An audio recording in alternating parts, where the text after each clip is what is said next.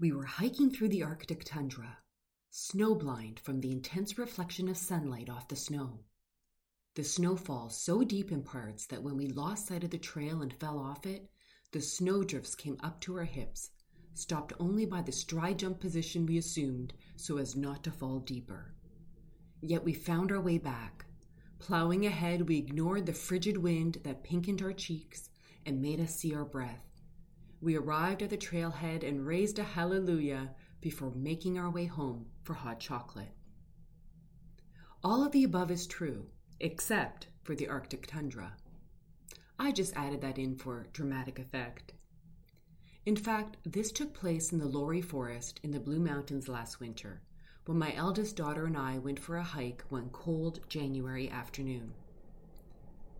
Falling off the trail and landing in the forest, losing sight of the way forward. Haven't you been there? You've heard change is a constant. In other words, you are always evolving in some way, even without your conscious awareness. Eventually you reach a point where you see your old self and know it doesn't really represent you anymore. While you may not know what your new self looks like, you know you can't go back to the way you were. In that moment, you have fallen off the trail.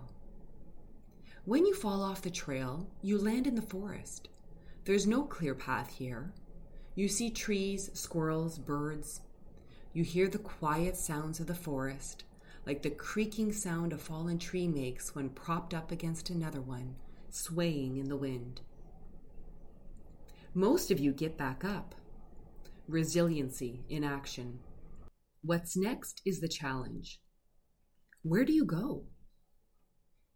You can turn around and take the same route back to the trail, but wait. You've already decided you can't go back to the way you were. Another option. Explore the forest. Find new terrain. Expand your point of view. A third alternative. Return to the trail via a different route after resting in the forest. You have choices, always. When you're lost, it's easy to develop tunnel vision and lose sight of the big picture. Remind yourself in those off-trail moments that you have agency. You get to decide any of the options presented, or even a fourth one, like turning back because you've chosen to examine your personal history.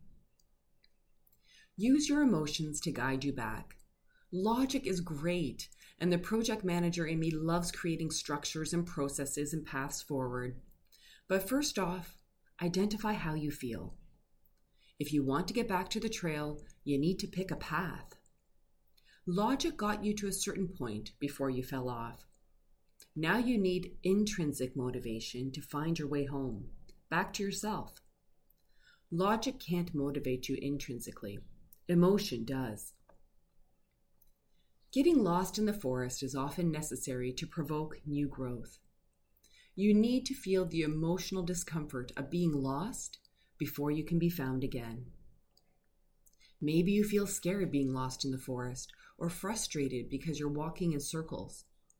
You may feel sad because you don't see a way out. As you get flooded emotionally, you will instinctively seek a way to return to homeostasis, your natural state of being. Your emotions act as the catalyst for change. Choose your trail. Embrace trailblazing.